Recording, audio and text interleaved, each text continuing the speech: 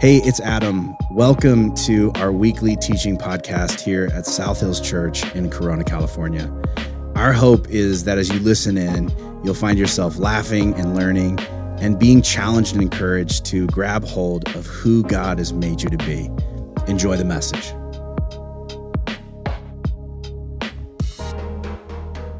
The title of my message today is Golden Birthday. Golden Birthday. I wonder if you have ever had an experience before where, whether it was your birthday or Christmas or an anniversary or some special occasion, where someone got you a gift and you didn't know what it was yet, but they were really excited about it. And they sort of paused whatever event was happening, and they were like, "Here, I have this for you." And they gave it to you, and it was all wrapped up. And they're like, and you're like, "Thank you." And you set it aside, right? I never know if I'm supposed to open the gift then or wait till later. And I don't know if anybody else has this problem, but they're just like, "Open it now. I want to see your reaction." And you're like, "That's okay. I don't have to." And they're like, "No, go." And then everyone's like, "Oh, we're opening gifts," and everyone gathers around, and they're all staring at you, and you're like, "Okay," and they're just like, they're so excited to see what this thing is going to be. And so you slowly open the gift and you get it open and you pull it out and you see what it is. And it is terrible. It's horrible. You don't want this thing. And yet everybody's looking at you, right? And you're looking around at all the people that are like looking at how you're going to react. And they're like, huh? They're all excited and you don't want to crush their soul, right? So you lie with facial expressions and you're just like, "Oh," and you try and come up with something that's not a lie, but that's still kind of positive. You're like, "Well, this is unexpected. Oh, wow. Oh man, what am I going to do with this?" And you're trying to come up with things and they're like, right.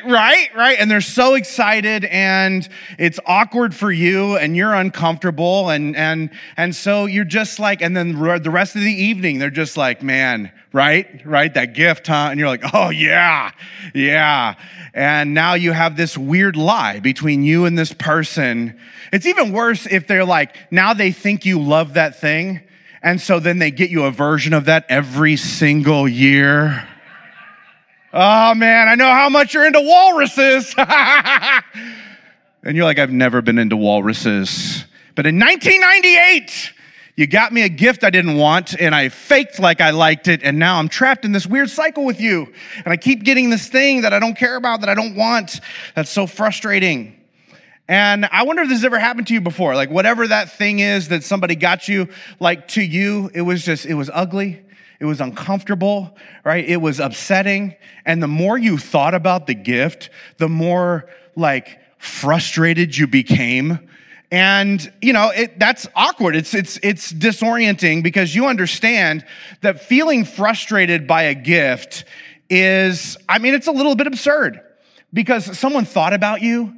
They spent money on you. They took time to try and do something nice for you. And although you know all this, there's still part of you on the inside that's just like, you know what, it would have been better not getting anything than getting this thing from you right here. Why is that? I think the reason that we feel this way in these moments is because we realize that the gift that they got you makes it obvious they don't get you. For some of you husbands that have been confused every year on your wife's birthday, this is why she's mad, right? Because the gift you got to her, makes it obvious you don't really get her, right? You don't really understand her. You don't really know her. And this is more insulting the closer we think or expect to feel to the person giving us gifts. And this is infuriating to those of us that are just horrible gift givers, no matter how much we love someone, right? It feels like a trap every single year. And, the reason we think this is because gifts really do give us some level of insight into the way the gift giver sees you.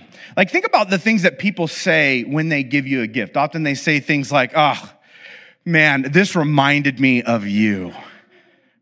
Like, this is so you. I just knew you would love this. When I saw this in the store, you were the first and only person I thought of.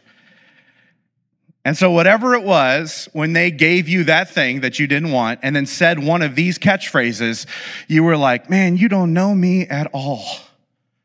Are we even close?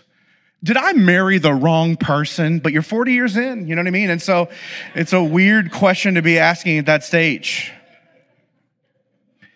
And the reason a heartfelt present can feel like a horrible put down is that we want to be known and accepted for who we really are. And some gifts reveal this person has no clue who I am. Now, in reality, Christmas is a big gift-giving time, and gifts aren't the meaning of Christmas, but gifts, every gift that does convey some sort of a meaning, right? There's something that matters about it. And when we get given a gift, we can't help but wonder, what does the gift you gave me say about the way you see me? We find ourselves sort of analyzing, what does this say about our relationship, about the kind of person that you think I am, about the connection that you believe that we have or that maybe you want to have. And I bring this up because there is this scene in the Christmas story where Magi travel from the east and they present to Jesus 3 very specific gifts. And I wonder if you've ever wondered, why those gifts? Why do they give him those things? What's their significance? What are those things communicating? What can maybe the presenting of these 3 things and the inclusion of those things in this story tell us about the way these people saw Jesus? There's only one place in Scripture where the account of the Magi is actually recorded. It's in the Gospel of Matthew. In fact, there's only 2 accounts in Scripture from the biographies of Jesus in the Gospels, Matthew, Mark, Luke, and John, where the story of Jesus is told, Luke and Matthew, and only Matthew includes this piece of the story. And he could have just wrote and then some people showed up and they gave Jesus some gifts and just moved on. But he doesn't do that. He takes time to sort of slow down and specifically mention each one. And I really believe that every detail that's included in Scripture is there on purpose and for a purpose. And so I wonder why. Could it be that Matthew actually believes that these 3 gifts imply something important about the identity of this baby? And that's the thing that we want to wrestle with during this series as we dissect these 3 gifts and place them in their cultural context and talk about what is the significance of these things and what do they mean then? And then what does that mean to us now? So I want to read you the section of this story from the book of Matthew. It's in Matthew chapter 2, and we're going to start in verse 1. And this is what it says. Jesus was born in Bethlehem in Judea during the reign of King Herod. And about that time, some wise men from eastern lands arrived in Jerusalem asking, "Where is the newborn King of the Jews? We saw his star as it rose, and we've come to worship him." This is the beginning of the story of the wise men. In fact, maybe you're confused because these characters have all different sorts of nicknames. The word that's used in all of the original text is magi, which is probably what I'm going to refer to them during the series. But, sometimes they're called kings. Sometimes we think of them as astrologers. Sometimes we think of them as wise men. Sometimes they're actually nicknamed magicians, which is interesting and kind of fun if you're into that sort of thing. They're just doing tricks, But the reason why all these different names are utilized is because we really don't know exactly who they were or where they were from or any of that sort of stuff. The word magi actually means mysterious. And so when the word is used, it's basically in the text, it's these mysterious people showed up, which is interesting. The literal Greek translation, which is the language that this is written in, it literally is magical people from the East, which is a way more fun way to think about it. Magical people from the East showed up, and this is what happened. What we do know from scriptural and historical accounts of magi is that they usually possessed unique wisdom and insight. They almost were always found near people of positional or powerful authority, and they were often leveraged to interpret complex situations and give sound advice. And so there's all these occasions where magi are near a ruler and they are there to sort of consult or help solve problems or give wisdom. And so the beginning of their story is that they go to Jerusalem, which is the capital of the Judean government, and they ask for the newborn king of the Jews.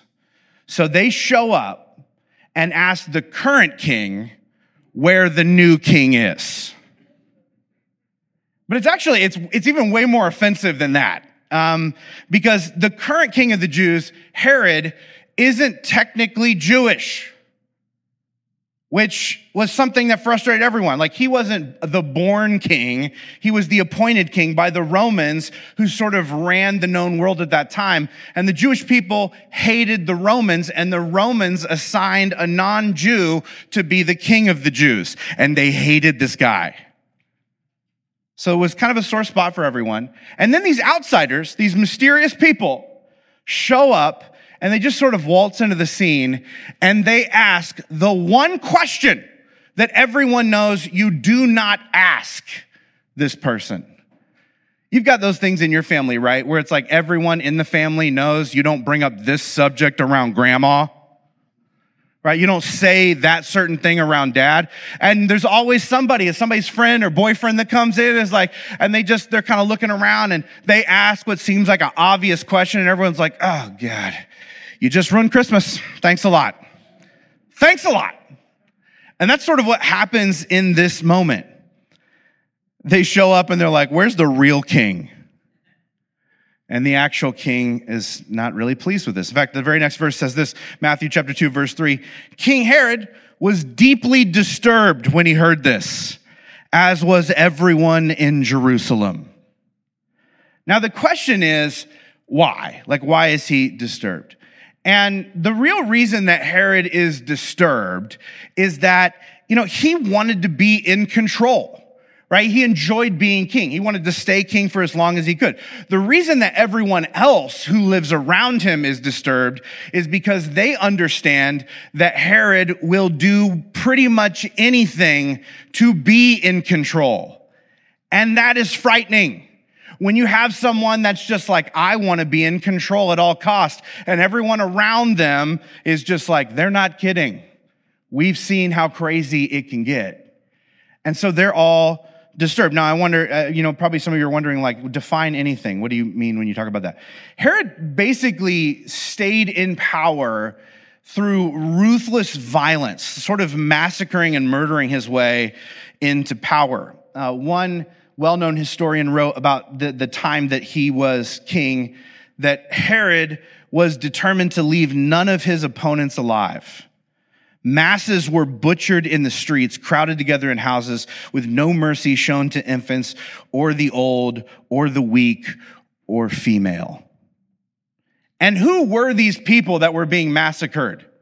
Jews! So the king of the Jews got to be the king of the Jews by murdering a bunch of Jews.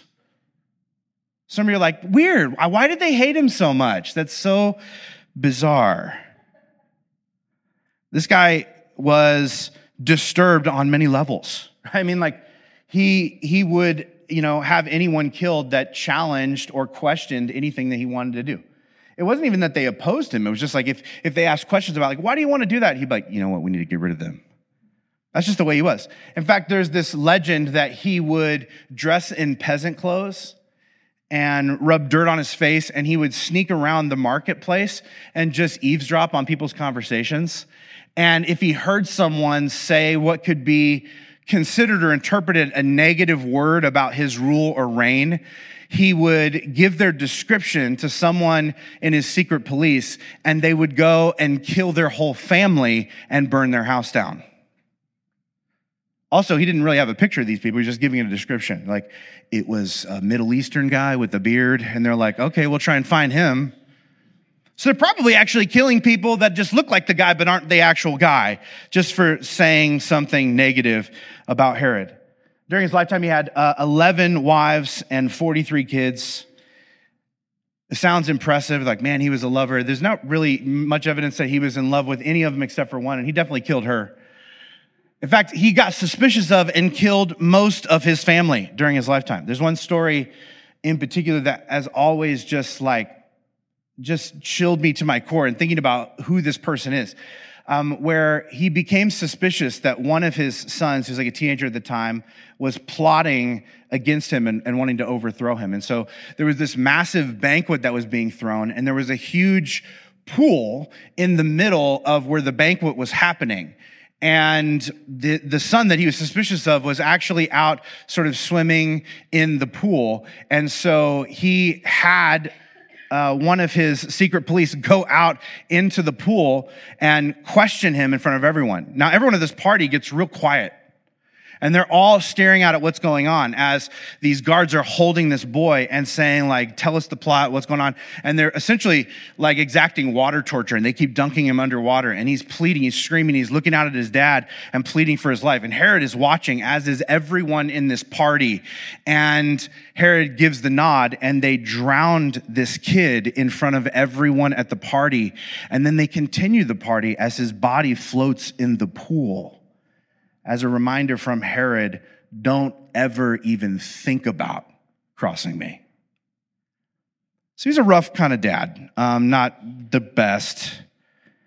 Even more harsh is that he later discovered that the boy was completely innocent. It was all just in his mind, that he was suspicious for no reason. So people were disturbed because it was disturbing to think about what this really disturbed King Herod would do if someone threatened his kingship. And that's what felt like was happening right now. The story goes on, Matthew chapter 2, verse 4. Herod called a meeting of the leading priests and teachers of religious law and asked, where is the Messiah supposed to be born? In Bethlehem in Judea, they said, that's what the prophet wrote. And then Herod called for a meeting with the wise men, and he learned from them the time when the star first appeared. And then he told them, go to Bethlehem and search carefully for the child. And when you find him, come back and tell me so I can go worship him too. And everyone like in that private conversation is just like, you may be interested in where he is, but I don't know that it's that you want to worship him because we just met you and we can tell that you're disturbed. So I don't know. This is feeling unsafe for him and us. It goes on in verse 9 to say, after this interview, the wise men went their way, and the star they had seen in the east guided them to Bethlehem. It went ahead of them and stopped over the place where the child was. When they saw the star, they were filled with joy. And they entered the house, and they saw the child with his mother Mary, and they bowed down and worshiped him. And then they opened their treasure chests and gave him gifts of gold, frankincense, and myrrh. This is where we come to these three famous gifts: gold, frankincense, and myrrh. And as you're thinking about these three things, you're just like, I know about what gold is. The other two are just like, you don't have any clue unless your wife, like mine, is really into essential oils. And then you're just like, I think it does something. I feel like there's been some sort of thing that she's used that for. But even though like we're familiar with gold, unlike now where pretty much all of us have, some piece of gold, right? Even if it's just like a wedding band or an earring or a necklace with a little cross on it. Like a lot of us have one item of gold. It's not unusual for a household to have a few particular items of gold. During this time in history, this wasn't really the case. In fact, most gold belonged to kings and governments. And this is the thing that I want you to understand about this gift in particular. Presenting Jesus with gold was a way of proclaiming him king. And of course, they're aware of this. The people hearing the story are aware of this. This is what's happening. Now, there are some gifts that can mean a lot of different things, but then there are other gifts that primarily just mean one thing, right? And we all understand this to be true. Like, I'll give you an example. Ladies, if there's a guy that you've been dating for a while and he decides to get you a gift, and he gives you this gift by getting down on one knee and presenting you the gift of a diamond ring. No one in here is confused about what this gift means. None of us are like, I wonder what he's getting at. What is this about? Does he like me? What's happening, right? If you're like my wife, when I did this, I was down on one knee. I was like, will you marry me? And we were on this bridge as like snow was falling. And she snatched up the ring and she ran off the bridge where there was better lighting. And she was like holding it up in the light. And I was just kneeling in the middle of the bridge. And I'm like, are we good? Is this a yes? And she's like, I'll let you know when I check out the color, the cut, the clarity. She's like, I got to get all the season. And gold is this sort of a gift, that it's the gift that really only conveys one thing, especially when it's given by magi to someone in particular that they believe might be the king. And as they give their gold, the translation we're reading says they bowed and worshiped him. Other translations say they bowed to honor him or pay homage to him, which, to me seems maybe a bit more likely because these guys are coming from somewhere else. And I imagine that this is the first time they're encountering this kid who's like a baby, right? And I'm not sure if they are quite sure if he's God, but they are convinced that there's something significant about him. They're strangely drawn to him. There's something that compels them to seek him and honor him and even sacrifice for him. And I think, like for a lot of us, when we first really start getting to know and understand who Jesus really is, like not a caricature of him that was maybe presented to us when we were kids, but when we start really understanding and unpacking who the real Jesus really is, I feel like a lot of us, we respond in the same sort of way. We're drawn in by the way he taught and the way he spoke and lived and sacrificed, and we tiptoe toward him. Sort of in our own time, we look on in awe and we are compelled to lean in and learn more and maybe even lay something of ourselves down in his presence. This is sort of the power that Jesus has and has always had in people's lives. And so what we see is there are two really different reactions in this piece of the story to seeing Jesus as king. The Magi are filled with wonder, and Herod is filled with terror. The Magi are delighted, and Herod is disturbed. Why? Why the different reactions? I think it's because the Magi don't really want to rule this region, but Herod does. And there's something about kingship that maybe you could intuit, but maybe haven't thought much about. Two kings can't rule at once. That's not the way it works. Kings don't share real well. Only one can ascend the throne. Only one is able to unconditionally assert their will. Only one gets the ultimate say. Only one is fully in charge. Only one is actually in control. And that's why Herod's disturbed, because he doesn't want to give up control. And I know it's easy to look back through the halls of history and just think like, what an egomaniac. And you'd be right. But if you stop and think for a minute, isn't this the same issue that all of us have with Jesus? That acknowledging that he is the king means that I have to stop acting as if I'm the king. And I don't like that. I think all of us, whether we realize it or not, have a little King Herod inside of us where we want to be in charge. We want to be in control. We want to call the shots. And as soon as Jesus enters the picture, we realize what we may have to lay down and let go of in order to really honor the true king. And that's uncomfortable. I wonder if you've ever noticed how much king and kingdom imagery there is in the Jesus story. I think we often miss it because we don't live in a monarchy. But the original audience did. And so when they were listening to these gospel stories be told or listening to Jesus talk, instantly their ears would have perked up and been like, that's kingdom language. That's kingly talk. I want to read you just some examples that are pointing to the kingship of Jesus when Jesus grows up and he begins teaching that maybe you didn't realize what was actually being said here. Like there's a moment where Jesus says, if you want to be my follower, you must give up your own way, take up your cross, and follow me. That's something a king would say to his subjects. Like, listen, you are going to have to give up your way and do things my way because I'm the king and you are not. There's another place where Jesus is teaching his disciples how to pray, and he prays this to God, his Father: your kingdom come, your will be done on earth as it is in heaven. In other words, he's telling them, listen, you are going to want to regularly ask God to remind you that he's the king, not you. You're going to be tempted regularly to believe that you are the king of the world, that the world revolves around you, that you are the one that calls the shots. And if you actually want to live life to the full, you're going to need God's help to remind you that he's the king, not you. You're going to want to ask him to help you to choose his will over your will. And then there's this moment where Jesus is about ready to go to the cross and die on behalf of the sins of the world. And he prays this famous prayer in the garden. First, he's just like, I don't really want to do this.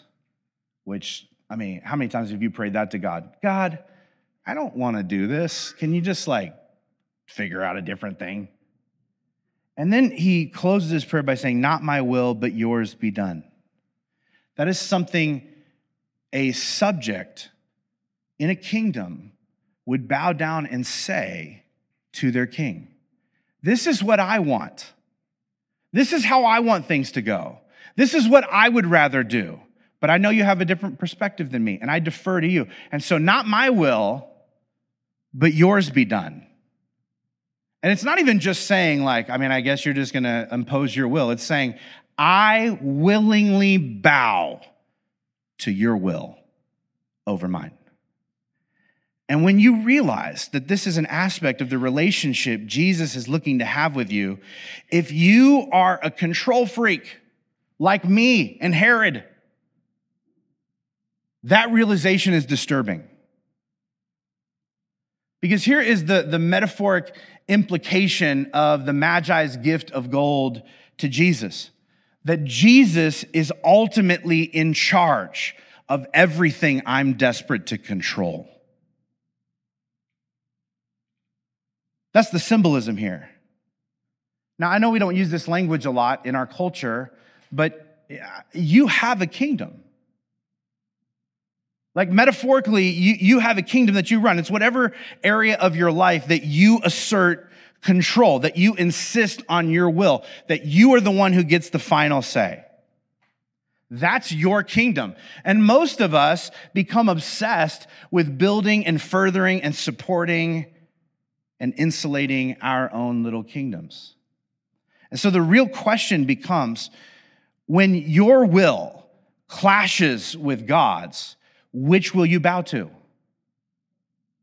In other words, is your priority being in control of your kingdom or building God's kingdom? Because you can really, when they're clashing and both of your will is fighting for a place on the throne, there really can only be one king. I wonder, do you get annoyed or angry when God asks you to take something from your kingdom and leverage it to build his kingdom? What about when God asks you to do something that you don't want to do, but he tells you that he knows things that you don't know, and it's something that you need to do?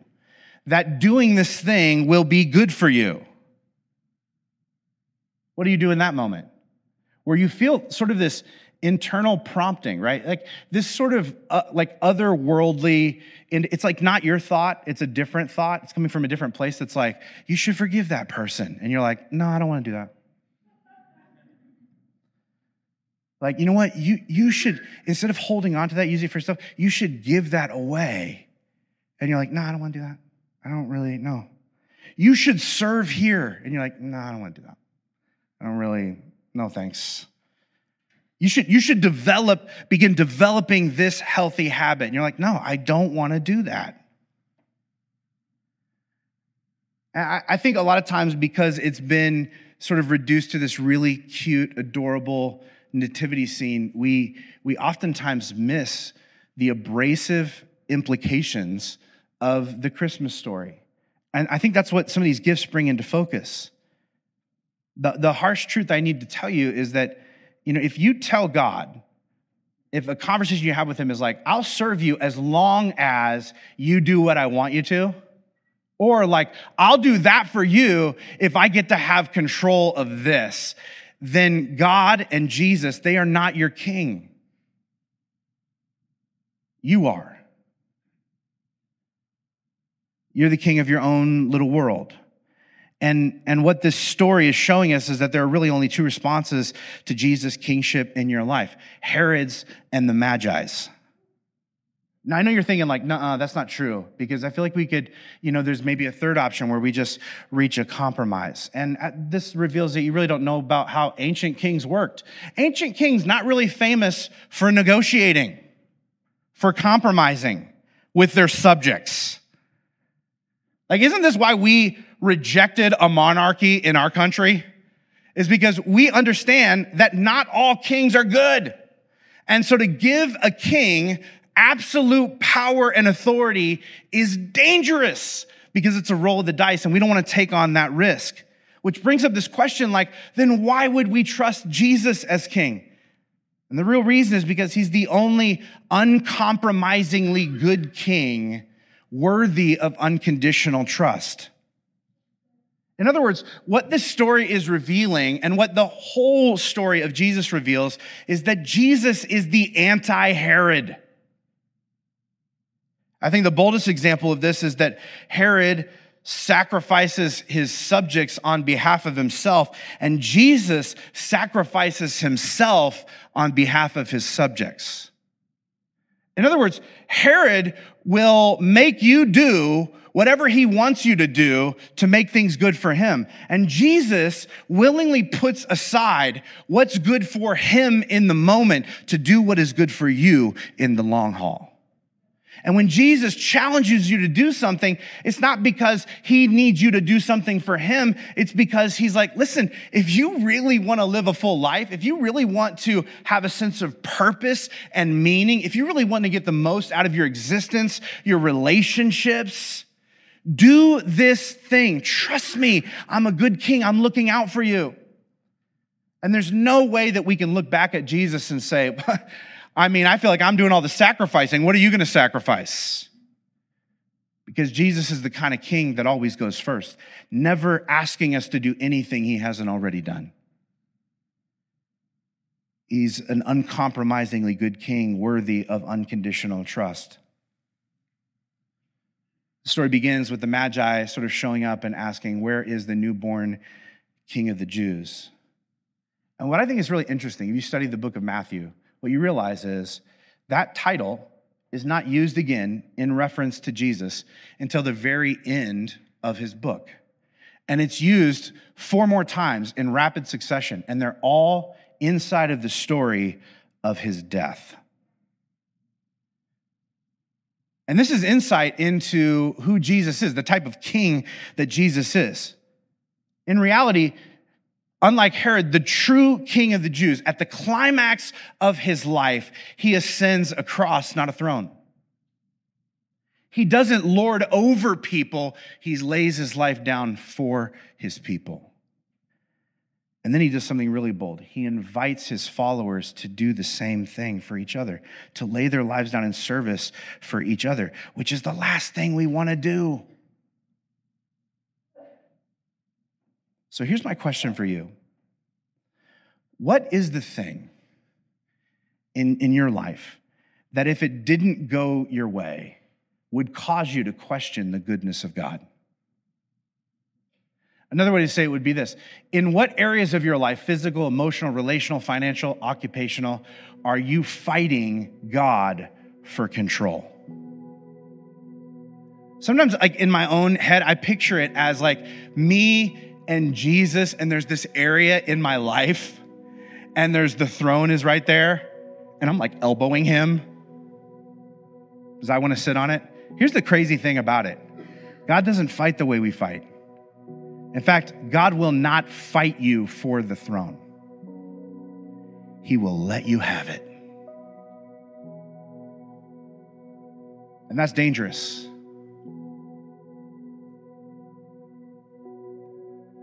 Because unfortunately, if you seize the throne of every area of your life, the one you're really cheating is not really God, it's you. Because you are fighting the one who is there to save you. Jesus will never force his kingship on you. That's not who he is. It's not the kind of king that he is. It's not the kind of kingdom he's building. He's simply going to love you and sacrifice for you and invite you into what he's doing and then wait for you to respond. There's so many examples of Jesus saying like, hey, follow me. You know what that means? Hey, try this. Hey, what would it look like if you just maybe got off the throne for just a minute and just sort of tried an experiment with me calling the shots, me being in control, me being in charge of this aspect of your life you are so desperate to hang on to. What if just for a moment you let go and you let me be the king of that area? And you bowed and you said, not my will, but yours be done. What if you just tried that out? Jesus is so confident that it will make your life better and make you better at life that he just invites you into it instead of forcing you into it. And this really is the call of Christmas, is that Jesus is the king you ought to submit to. The question is, will you? Will you? And that's the question I want to pose to you. Will you honor King Jesus in every area of your life? When Jesus taps you on the shoulder and says, hey, we need to work on this, will you be delighted or will you be disturbed? I want to pray this into your life today, that you would learn to trust Jesus in a way you can't trust any other king, including yourself. Would you bow your heads across this room with me? God, I'm so grateful for your life, your birth, your love, your death, all the ways in which you show us a different way to live. God, we're grateful that we do not have to bow to sadistic, selfish, self-centered kings. A king who requires that everyone be sacrificed for his good, but a king who is willing to sacrifice himself for our good. And in fact, in these moments where he pulls us close and nudges us to do life his way, what he's trying to get us to see is that he is looking out for us long term. God, I pray that in these little areas of our lives where there is this wrestling match above the throne of that area, whether it's relational or financial or emotional or occupational, whatever that thing is, that we would step aside and allow you to sit on the throne, that we would bow our will and defer to yours, and we would allow you to lead us forward into the life we were always meant to have. And God, may this be the key to our joy and peace and satisfaction in the midst of the Christmas season. May it be so. In Jesus' name we pray. And everybody said, amen. Amen. Thanks for tuning in to this week's message. We hope you heard something that spoke directly to where you're at right now in life. To find out more about our church, hit up our website, southhills.org/corona, or follow us on social media at South Hills Corona. And if our messages have made a difference in your life, help us get the word out by rating and reviewing this podcast. And as always, you can support the ongoing work of our church by giving through our website at southhills.org/give and selecting the Corona campus. Thank you so much for listening, and we hope you'll join us again next week. God bless.